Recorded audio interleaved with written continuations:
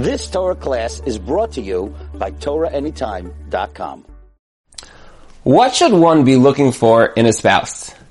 Once you find that spouse, what should one be working on with that spouse? So there's an interesting machshava from Lev Eliyahu, Rav Eli Lopian, that he lays out this incredible story behind the story that we all classically know. But we don't always know the story until you delve deep into it. We all know the story with Sodom.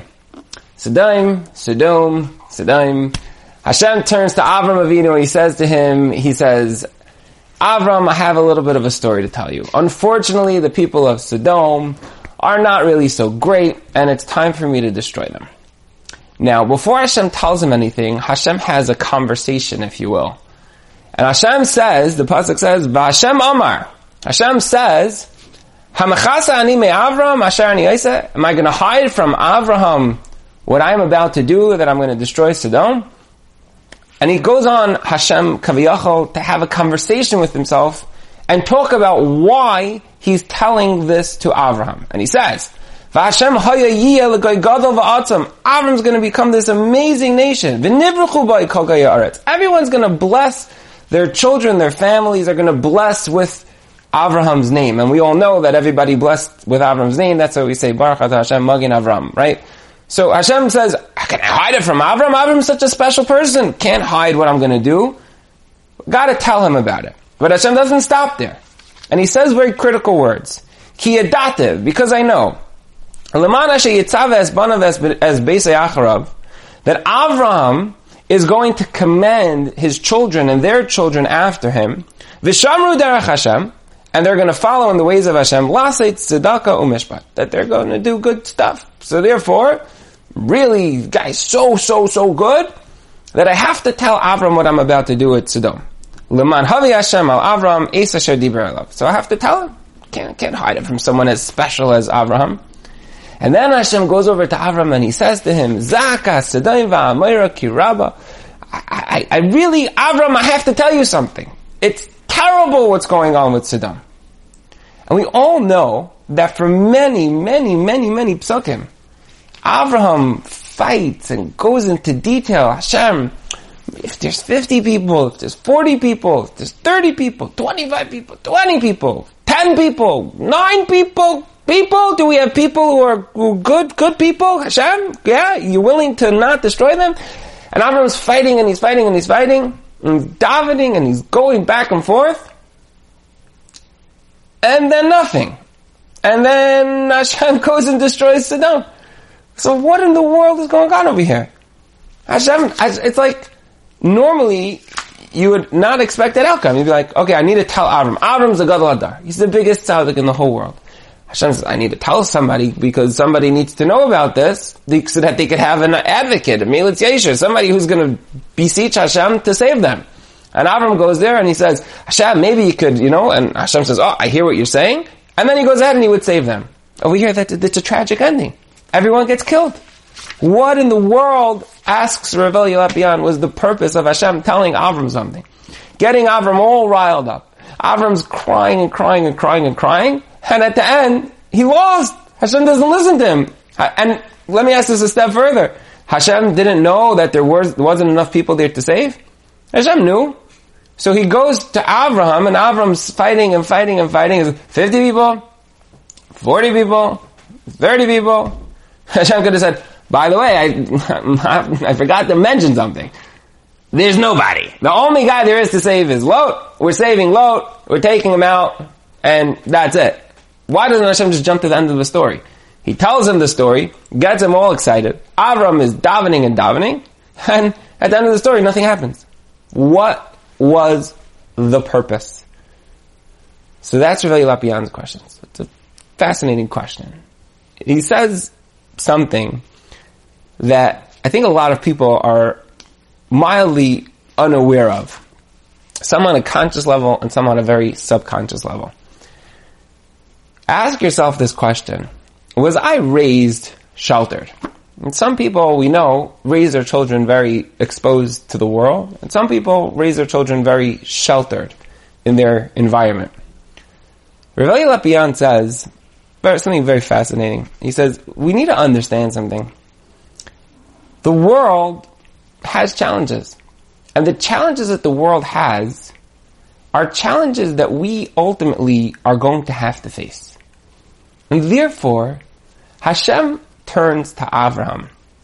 And he says to Avraham, even before he says it to Avraham, he lays out a mission, a directive to Avraham.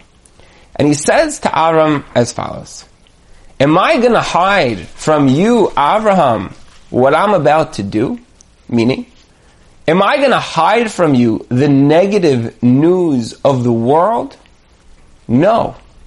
I'm not going to hide it from you, Avraham, because it is incumbent upon you, Avraham, and all of your children after you, us, to learn how to deal with negative emotions in a healthy manner.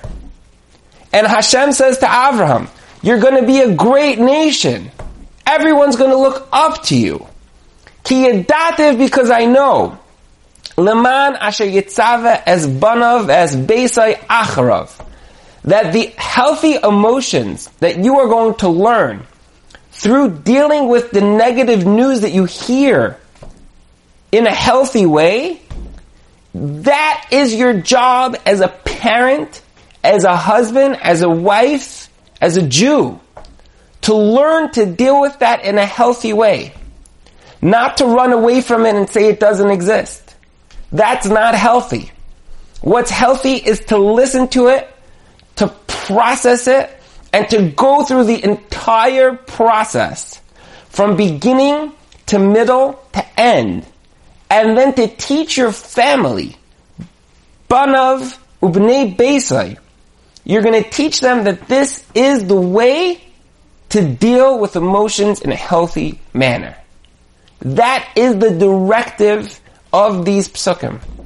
Hashem is not simply telling Avraham news.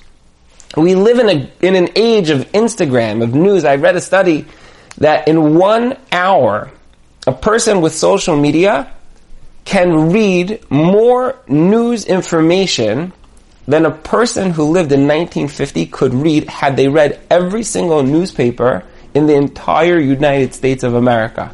It's a fascinating idea. We're inundated with news.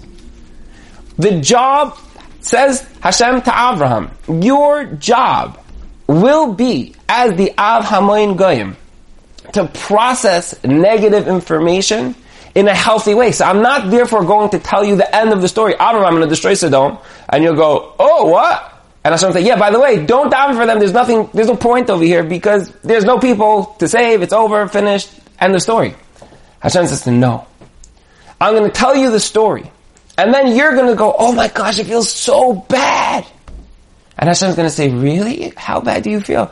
Hashem, is there any way you could save them? Maybe there's 50 people? Yeah, if there were 50 people, I would save them. But unfortunately, there's not 50 people. How about if there were 40 people? 40 people, would you save them? Yeah, if there were 40 people, I would save them. But unfortunately, there's not 40 people. Oy vey, what about if there were 30 people? You know what? If there were 30 people, I would also do it. But unfortunately, there's not. What about 20? Yeah, if there were 20, I would also. What about 10? Yeah, I would do it 10 also, but unfortunately, there's not. And Avram comes to an acceptance. Oh, wow. This is really difficult. Okay. He walks through the emotions. It's a journey. It's a journey. We read news. It's like, this person has this problem, this person has that problem. We share problems on Instagram, on WhatsApp, on social media, as if it's just nothing. Hashem says to Avram, your job as the Av Hamoin Goyim is to be the first person to learn to process news in a healthy way. And not only that, the only reason I'm giving you this news is because a part of your directive as the Av Hamoin Goyim is Ki yedativ, because I know Leman asher yitzave es banav es beisai acharav, that you're going to teach your children how to process emotional news items in a healthy way. It's not just news items on the news. It's called life. Life is challenging. Every one of us, every day, we have challenges. It could be in business, it could be parnasa, it could be children, it could be health, it could be any one of a million different things, and everybody has their pekel. Everybody has the things that they're challenged with. Part of our directive is to learn how to deal with those emotional things in our lives in a healthy way. Not to bury our head in the sand and say, well, this is nothing to do with me. And not to go crazy. You know, we all know the most famous story of the Rambam. That the Rambam was challenged by the other philosophers. And the other philosophers said that animals can be just like people. They could be trained just to be like people.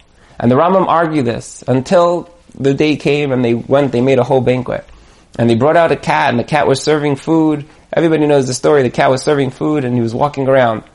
And what did the Rambam do? He pulled out a little box, and a mouse ran out. And when the cat saw the mouse, the cat forgot all of its training, and it went running. And everything goes flying around, and the cat is running, and it pulls the mouse and rips it to pieces. And the Rambam said, you know what the difference between a person and an animal is? An animal is instinct.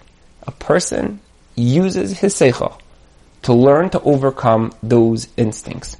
We are constantly inundated with news. We are constantly inundated with challenges. One of the most key things that not that you could do, but that you must do.